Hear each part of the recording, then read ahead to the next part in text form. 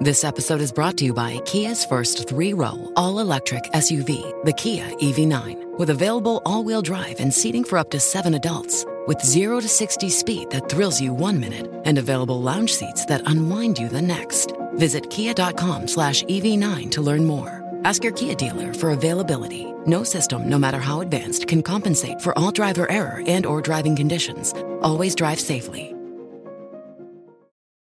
Being a birder has nothing to do with how many birds you've seen, how many birds you can identify. You know, for me, it's about being able to connect with nature. And whether you know what the names are or not, it doesn't matter. So long as you can pick a pair of binoculars up or even just look at a bird, as far as I'm concerned, you're a birder. There's no club to join, there's no level to reach, there's no exam to take. You know, and that's the issue, you see, that's the other thing. People feel that they need to be an expert. That's not the case at all. You just need to have your eyes open and your mind open, more importantly. You're listening to the Science Focus podcast from the BBC Science Focus magazine team. We're the UK's best-selling Science and Technology Monthly, available in print and in several digital formats throughout the world. Find out more at sciencefocus.com or look out for us in your app store. Hello, I'm Alexander McNamara, online editor at BBC Science Focus. Many of us have found solace in nature over the last few months, relishing our time outdoors, especially when it was limited to one form of exercise a day. A recent report by the RSPB found that people see access to nature as being important for their health and well-being during and in recovery from the coronavirus crisis. One man who has been connected to the natural world is David Lindo. Known by most as the urban birder, David is a champion for the well-being benefits of wildlife, encouraging us all to get outside and see what we can find, be it in the garden, the city, or the countryside. In this week's interview, David tells editorial assistant Amy Barrett about the human benefits of biodiversity, the need for conservation education, and diversity within the birding community. And please let us know what you think of the episode with a review or a comment wherever you listen to your podcasts.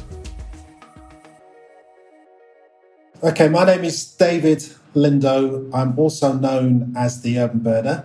And my whole thing is about trying to get people living in urban areas to connect to their environment, to nature, but through the medium birds. And how did you get into bird watching? How did I get into birding? That's an interesting question. I've always been interested in nature before I was born. In fact, I often say that in a previous life I was a puma. And I used to chase after birds, and one day I missed one and it flew off, and I thought, wow, that looks amazing. So I became a birding puma, which led to my demise because I obviously had to feed, so I starved to death. And I think that just prior to dying, I thought, this is a very interesting thing I got into here. I wonder if I can explore this in another life. And luckily I was born in northwest London as a human.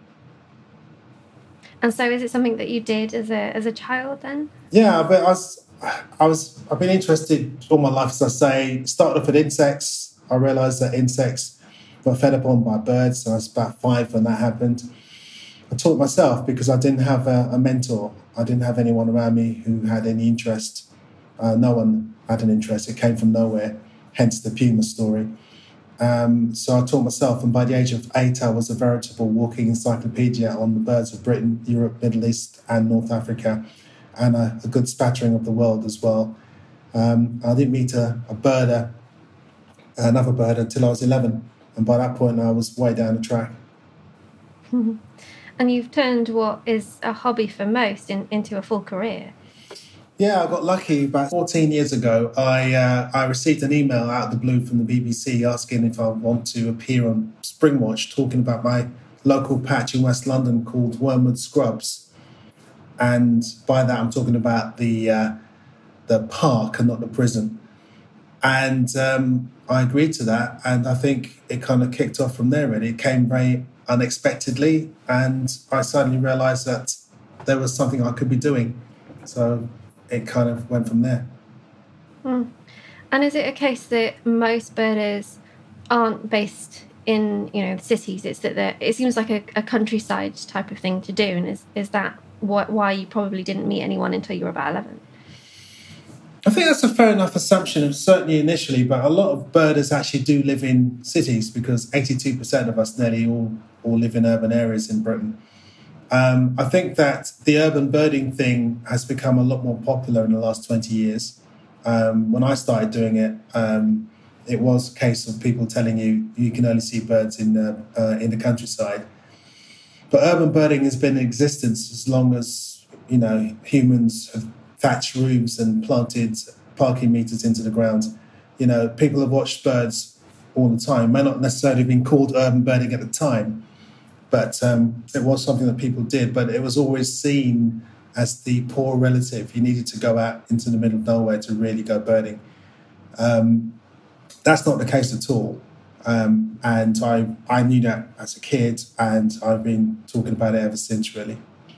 Do you think it has aspects of whether it's the community or the way that it's talked about that make it inaccessible to some? What, birding? I think that, that is an interesting question in that I think that there's several things that exclude people from being involved. One is that people think they need to be an expert to do it.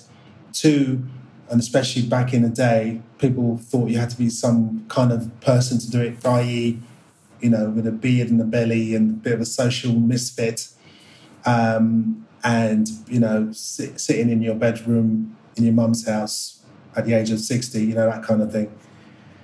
So it had a very kind of fuddy-duddy-ish, train-spotting type of image, I suppose, certainly back in the 60s, 70s. But I think nowadays it's become much more fashionable. I think people realise that there is a lot of stuff to be seen around them in urban areas. I think the major drawbacks now, the major barriers now, people often quote the idea, especially when it comes to ethnically diverse people, that it's racism that stops them from being involved. I don't subscribe to that at all.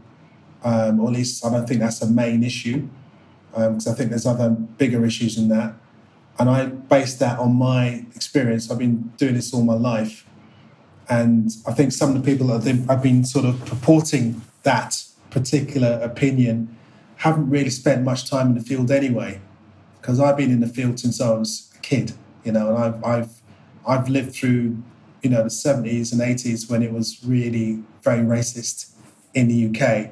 I was, as a kid, from the age of, primary school, age 5, until nearly leaving secondary school, so maybe 14, was subjected to racial abuse on an almost daily basis.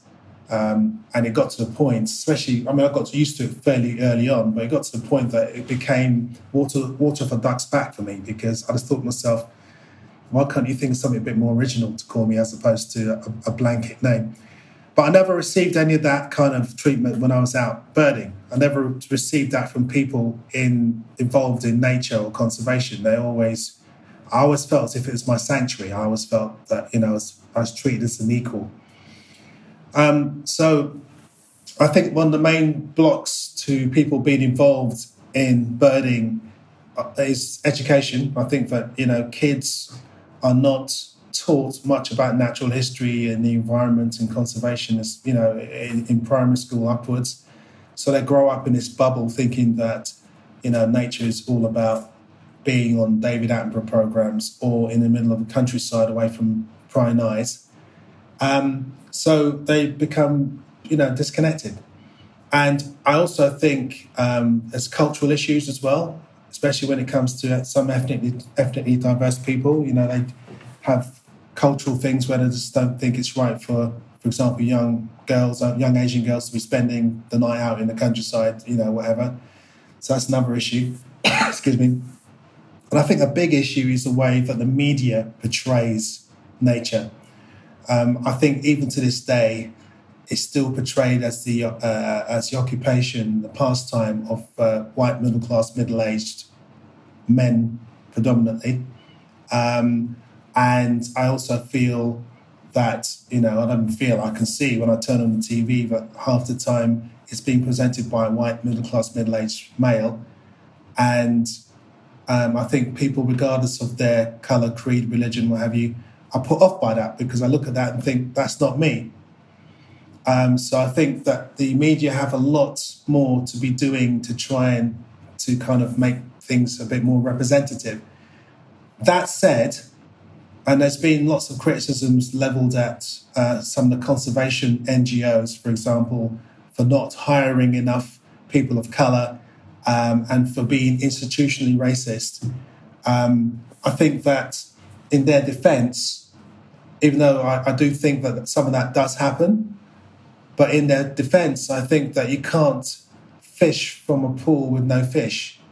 And it brings you back to the beginning, which is getting people educated, getting people to think that they could want to be involved in a career in conservation or think that conservation's a worthwhile thing to get involved with, or birding or what have you. And I think that, I look at some of the press that supports or, kind of is for the ethnic minorities, i.e., for example, I look at my own group, the West Indian and African community, and they've got a couple of newspapers that serve them. And when I look at those newspapers, all I see is this stereotypical racism being sort of pushed. So in other words, it's like they say, that black kids should be into sport, football, basketball. They should be singing R&B and hip hop. It's just the classic stereotypes. And there's no reference to you doing anything you want to do, like being an astronaut or anything else like that. So I think it's a very multifaceted problem.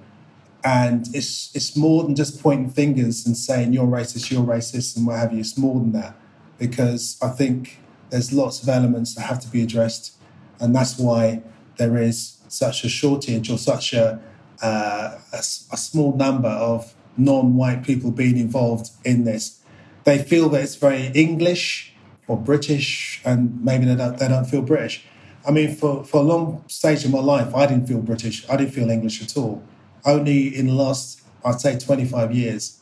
And that's because of the constant racism, go back to where you come from and all that sort of stuff, which I've had all my life until 25 years ago, or maybe before then. So it kind of, for me, and the other thing that's interesting I find is that, it's also down to your personality, because when it comes to exclusion or the potential of exclusion, you've got to be clear that it is what you think it is. Because racism nowadays is very hard to prove sometimes. Sometimes people may be off with you, but they may be off with everyone. But then you may take it as a racial thing. I might walk into a room and someone else of colour would walk into the room and we'll have two different experiences. Because, for example, I've been reading about people who have been going birding, non-white people who felt very conscious, who felt as if they're victims of microaggression, as they put it. And I think to myself, if you walk into a hide and you're black or you're not white and you're in the middle of the countryside, you may get people turning around looking at you. But that's because I feel because you're different. You're not like who's in the hide at the moment. And then once you say, right, guys, how's it going? What have you seen recently? 5 minutes later, everyone's equal. But some people are not that bold. Some people feel very conscious of themselves and they don't say anything, and then they kind of feel this pressure. So, I often think about that as well. I mean, obviously people have to be made welcome, of course. But not every time you have such a sort of situation is it racism. I mean, for example, I'm in Spain right now. I've been in Spain since the beginning of lockdown. And, I mean, I've been in this region, I've been here quite a bit over the last 10 years, so I know the region quite well. The region is called Extremadura, and it's a very rural region. So when you're driving around, you're going through villages and stuff, people stop and look as if they've never seen a car before, even though there's cars in the villages. And that's not because of the fact that you're you're a different colour, what have you. It's because they don't recognise your car. They don't recognise you. And, I have had a couple of racial incidents here, I must say. But most of the time it's been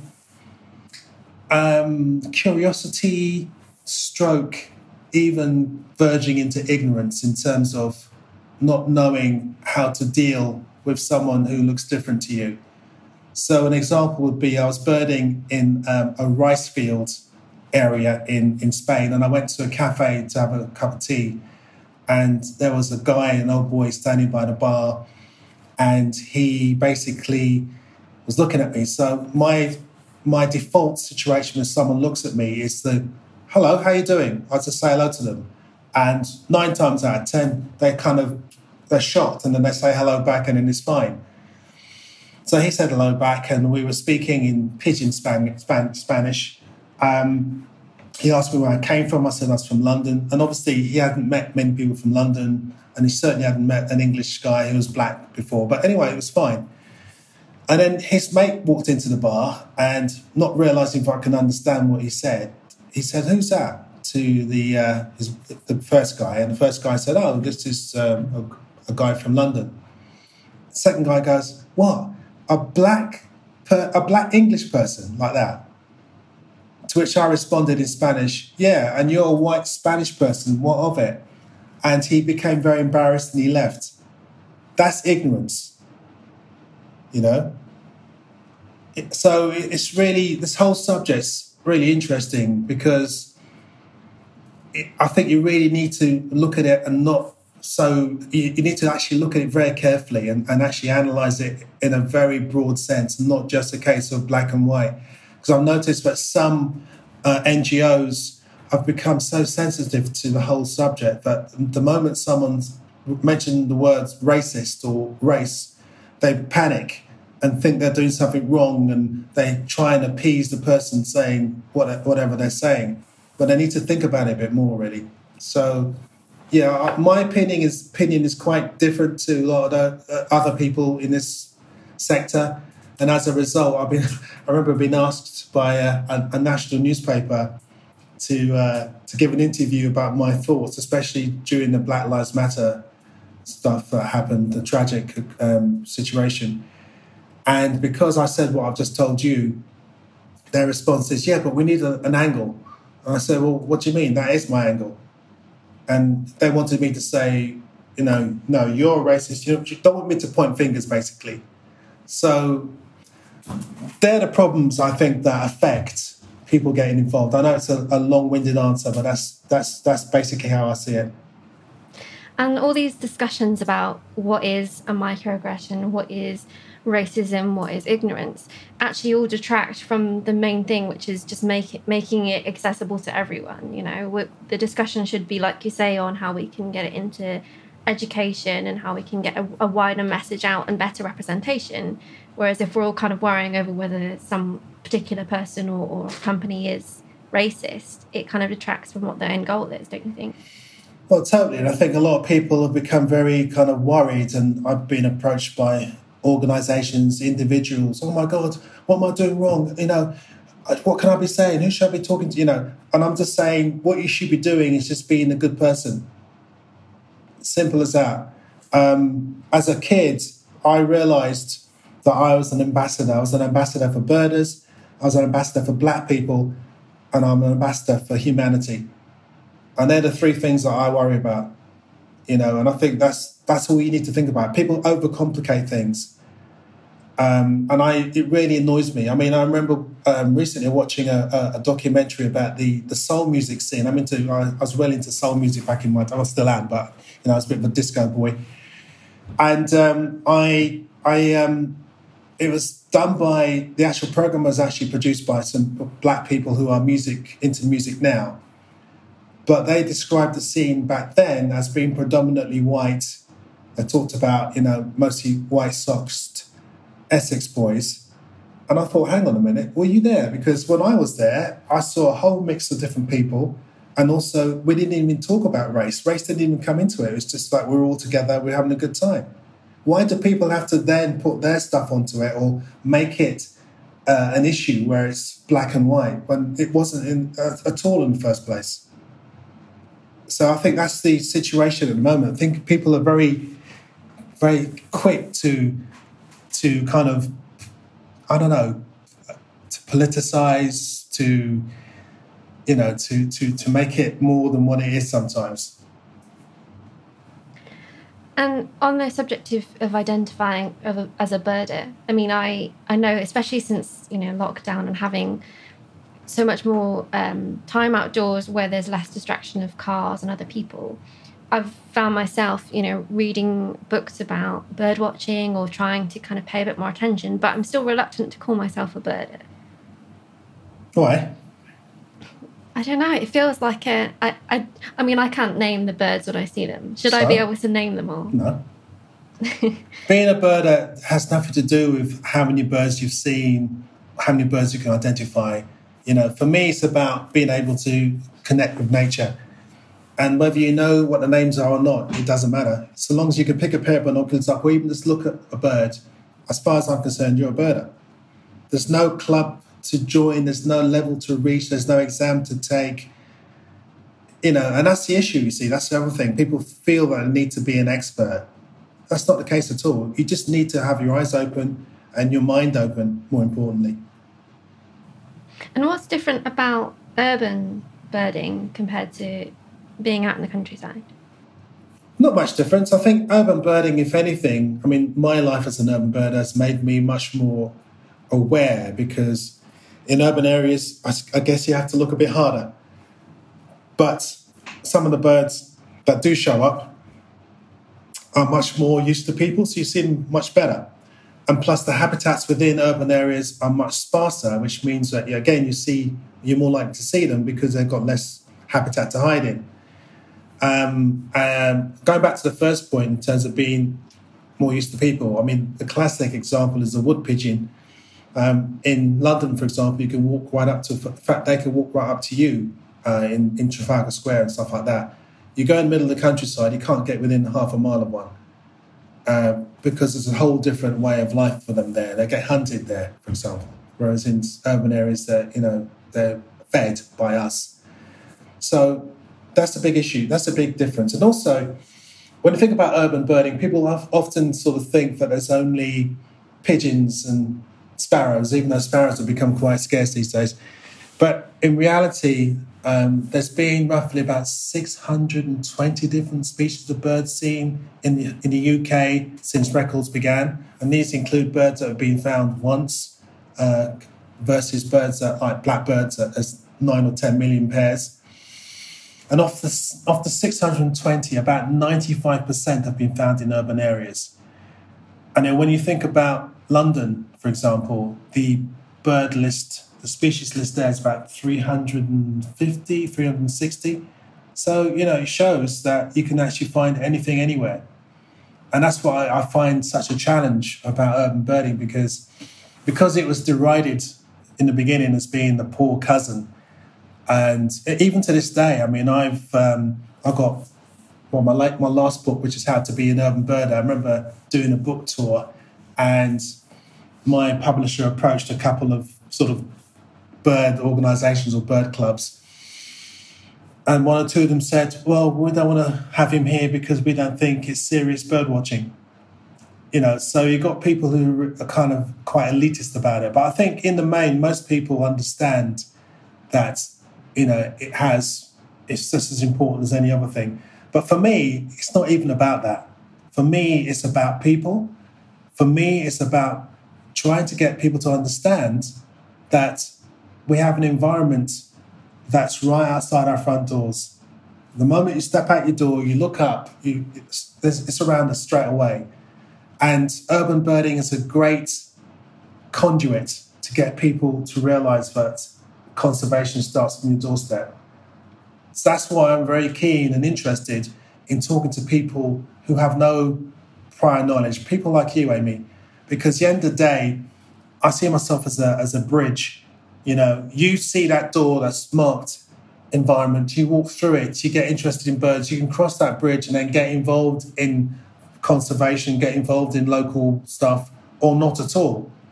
But you can be exposed to it. And that's the main thing. And that's all I'm interested in. And that's what I see as urban birding. It's not about, as I said before, getting as many species as possible or whatever. It's not about that at all. It's about being aware. It's about us connecting. And more importantly, it's about love. I guess I have this image in my head of being a birder and being quite solitary, almost lonely out in the environment.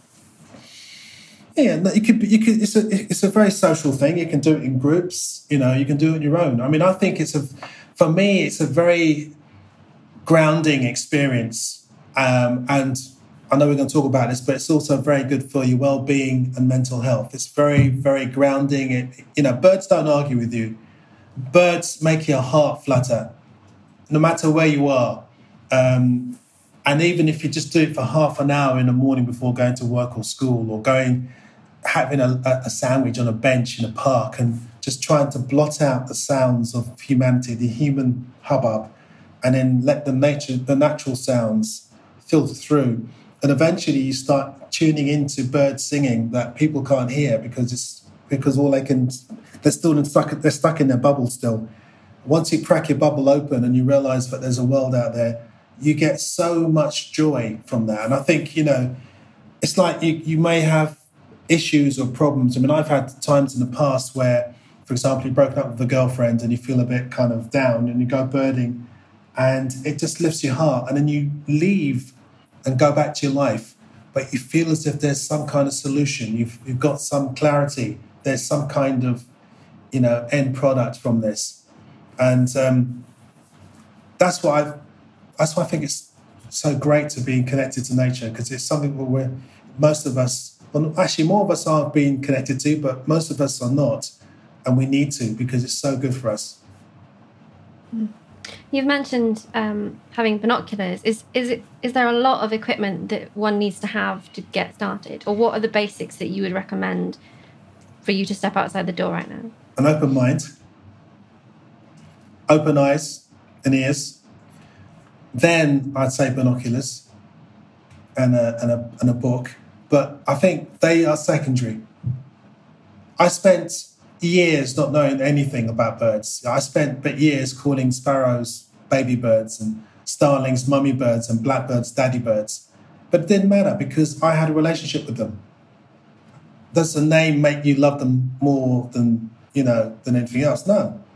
A name helps you to categorize, yeah, of course. But that can come afterwards. And I think plus once you fall in love with the whole idea and realize this is really lovely, then you want to learn more. You want to learn about it, but at your own pace. And it's so important that you do it at your pace and don't feel pressurized thinking that I need to do this and I can't call myself a birder because I don't know whatever. It doesn't matter. It's a really individual thing. When I started the whole urban birding sort of brand, as it were, I thought to myself that I wanted to sell it to the media and change people's thinking on the whole subject. And I thought I'd sell it as a lifestyle choice up there with meditation and yoga. And it worked. I mean, the media loved it. And I mean, I remember once someone wrote a piece and the headline was Urban Birding, Ornithology's New Rock and Roll. Anyone can be involved, and I say it again, you don't need to be an expert. You don't need, I kind of read this book as a kid, Birds of Britain, Europe, Middle East and North Africa. I was a bit weird because I was really totally, I was obsessed and I wanted to know everything. So, yeah, I knew all the birds in this book by the time I was 8. But I was different. I think most people, even if it's just a casual thing, it's fine. I think it's more important to connect to nature. It's more important to plug in and really help your spirit. It's so important. Because, like you say, in terms of well-being, the Science Focus Book Club read Bird Therapy by Joe Harkness in July.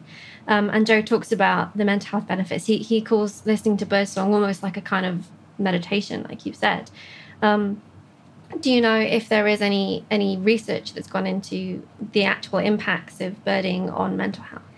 There's been a lot of research. I can't quote any back to you now because I can't think of them right now, but there's been plenty of research. But the thing is, research is great because it proves that, there is that issue. But for people like me, I've always known that. It's always been known, always. I mean, there was a time when I was depressed. I remember going to the doctor, not feeling great. I was feeling really down. The doctor said to me, "You've got mild depression. Here's some pills." And I said, "I'm not taking any pills." So he said to me, "In that case, go out and do whatever you love. Do it more." So I went home, got my binoculars, and birding pulled me through. So it does have calming effects. There's lots of research out there about it in terms of how seeing green and blue is good for our well-being, and the fact that, you're kind of being quiet and at one with yourself and actually seeing things that make you feel happy. I mean, for me, it's obvious, but, you just have to think about how you feel when you see a puppy or a kitten. It's the same kind of thing. It's just very important to keep hold of those things and to realise that we are all part of nature. We're not separate. Without nature, we don't exist, simple as that. And we need to learn that pretty quick. And nature obviously has such an impact on us, but are we having an impact on, are birds evolving in our urban environments? Are they changing because of it? Yeah, some birds are. There's a couple of species, like, for example, the great tit. They did some research in Aberystwyth University in Wales, and they found that the urban great tits are singing louder to combat traffic, but also are not being recognised by their rural counterparts. The song's not being recognised. So it's quite interesting where they are sort of developing. And there's other species as well that are kind of developing louder songs to combat the actual urban hubbub. But it's gone a stage further. There's a species of bird in North America called the dark-eyed junco.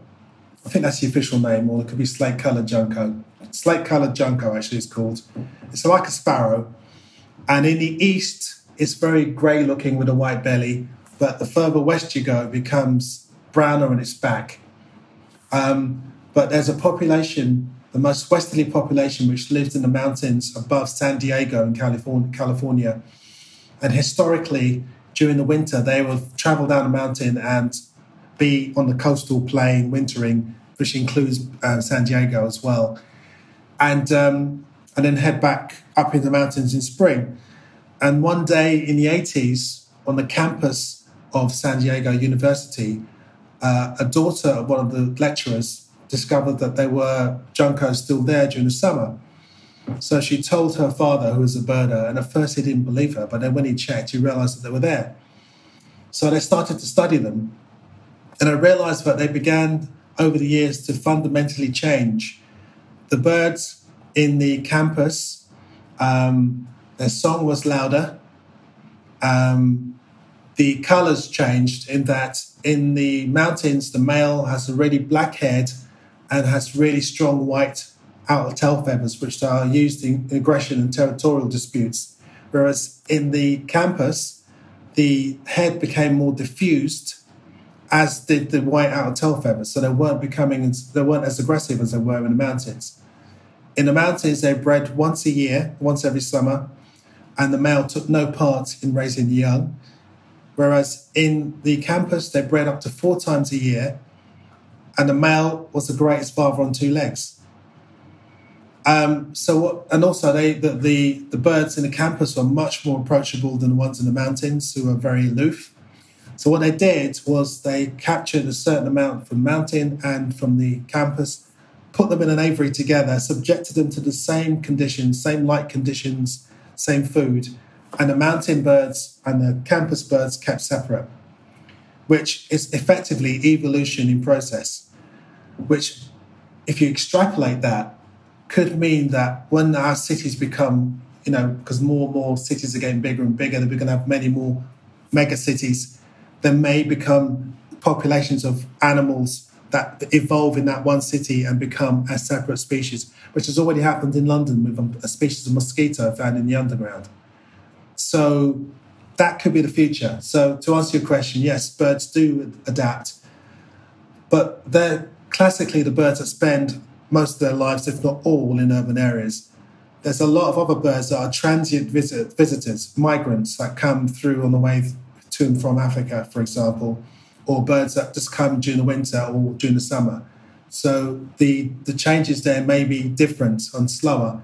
But that said, there's one species called the blackcap, which is a warbler, and generally it's found in Europe and winters in Africa, sub-Saharan Africa, and generally it used to migrate from north to south.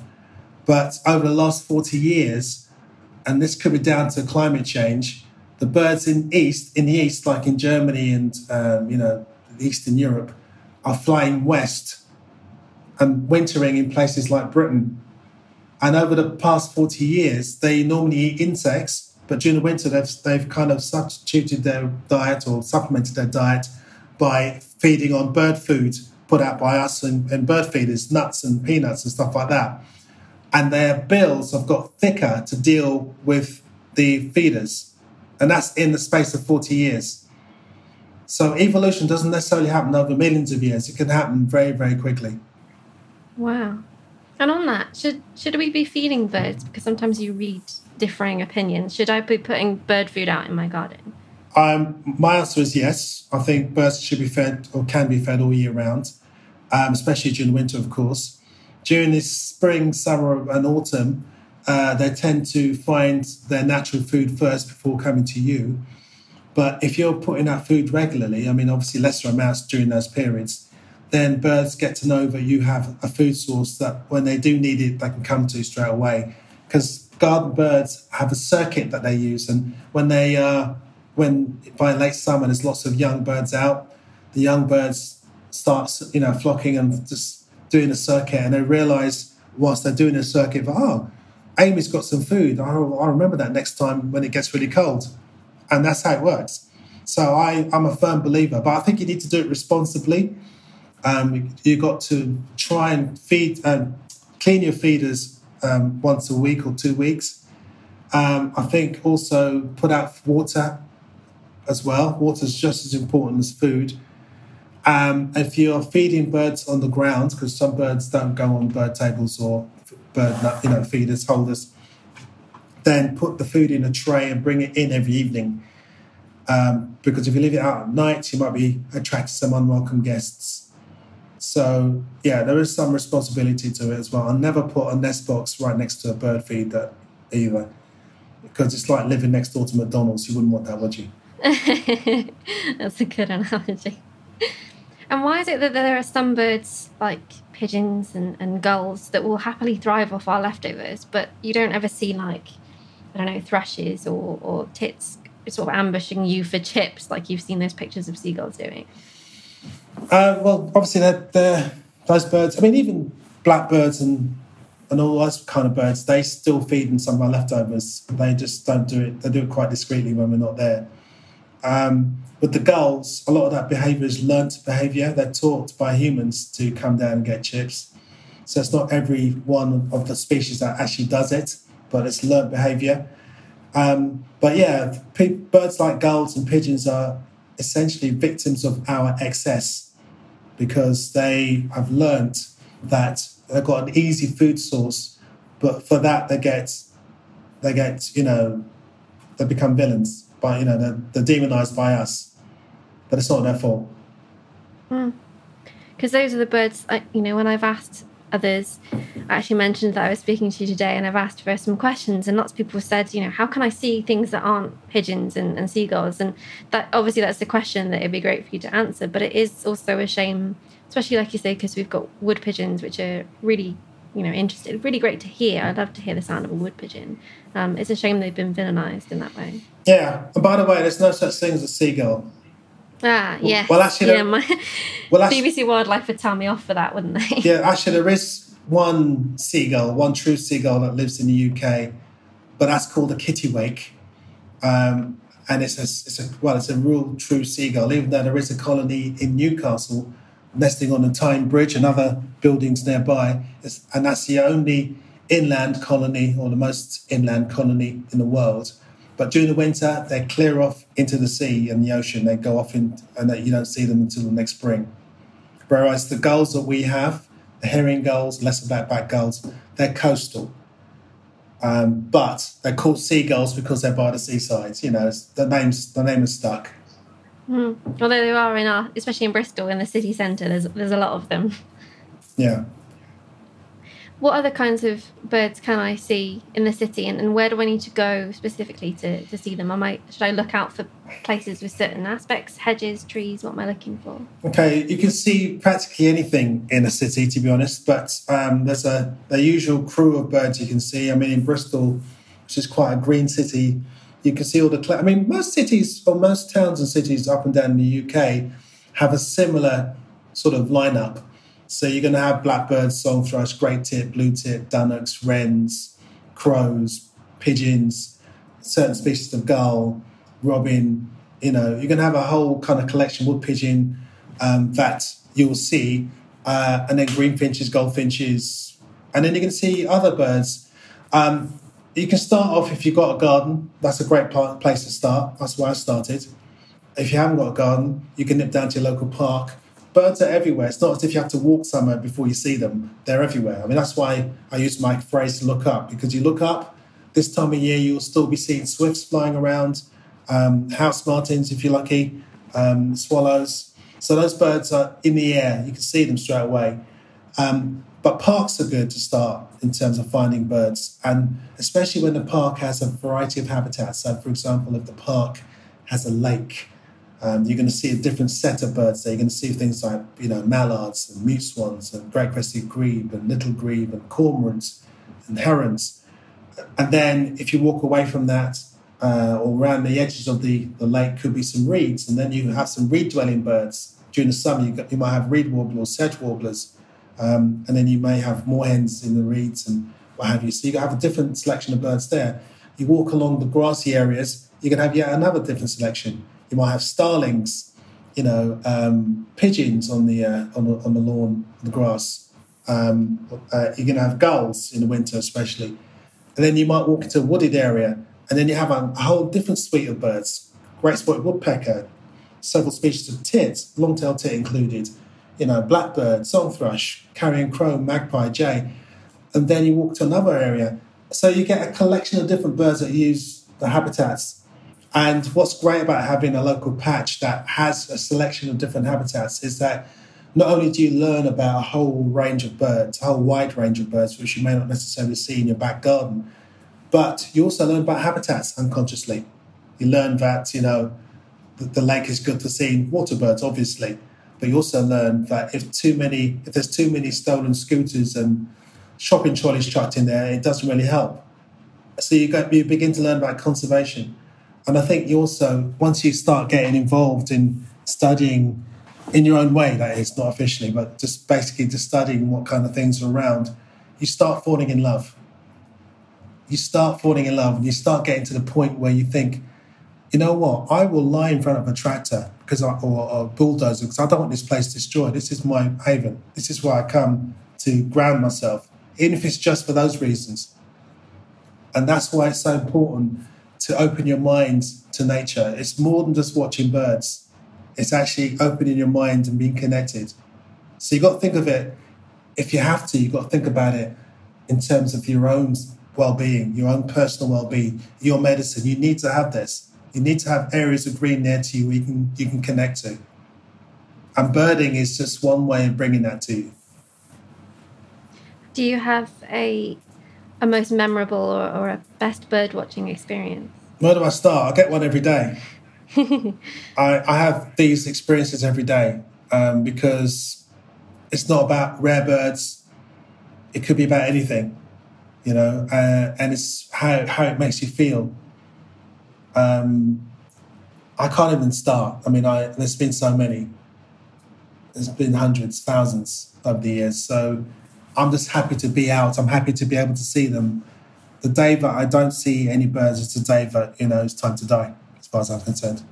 So if there's anyone listening who has loved to hear you talk but is still maybe a little bit unsure about beginning, what kind of final words do you have to say to them? Don't be afraid. Just open your eyes and just try and get yourself engaged. Try and meet up with people who have similar interests, and maybe you can learn from them. So you can actually go out in groups and hang out with people. I think it's important the most important thing is to enjoy yourself and not to get yourself pressurized by anything and anyone. Because at the end of the day, experiencing nature, I think, not only can be done as a group, but it can also be done on a very personal level. And it's how it makes you feel, which is the most important thing. And it should make you feel great. That was David Lindo, the urban birder, talking about birdwatching, biodiversity, and getting everyone out into nature.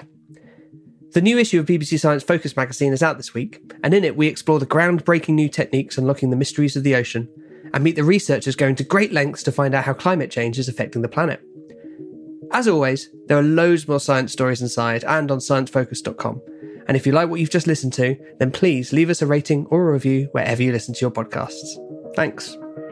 Thank you for listening to the Science Focus podcast from the BBC Science Focus magazine team. We're the UK's best-selling science and technology monthly, available in print and in several digital formats throughout the world.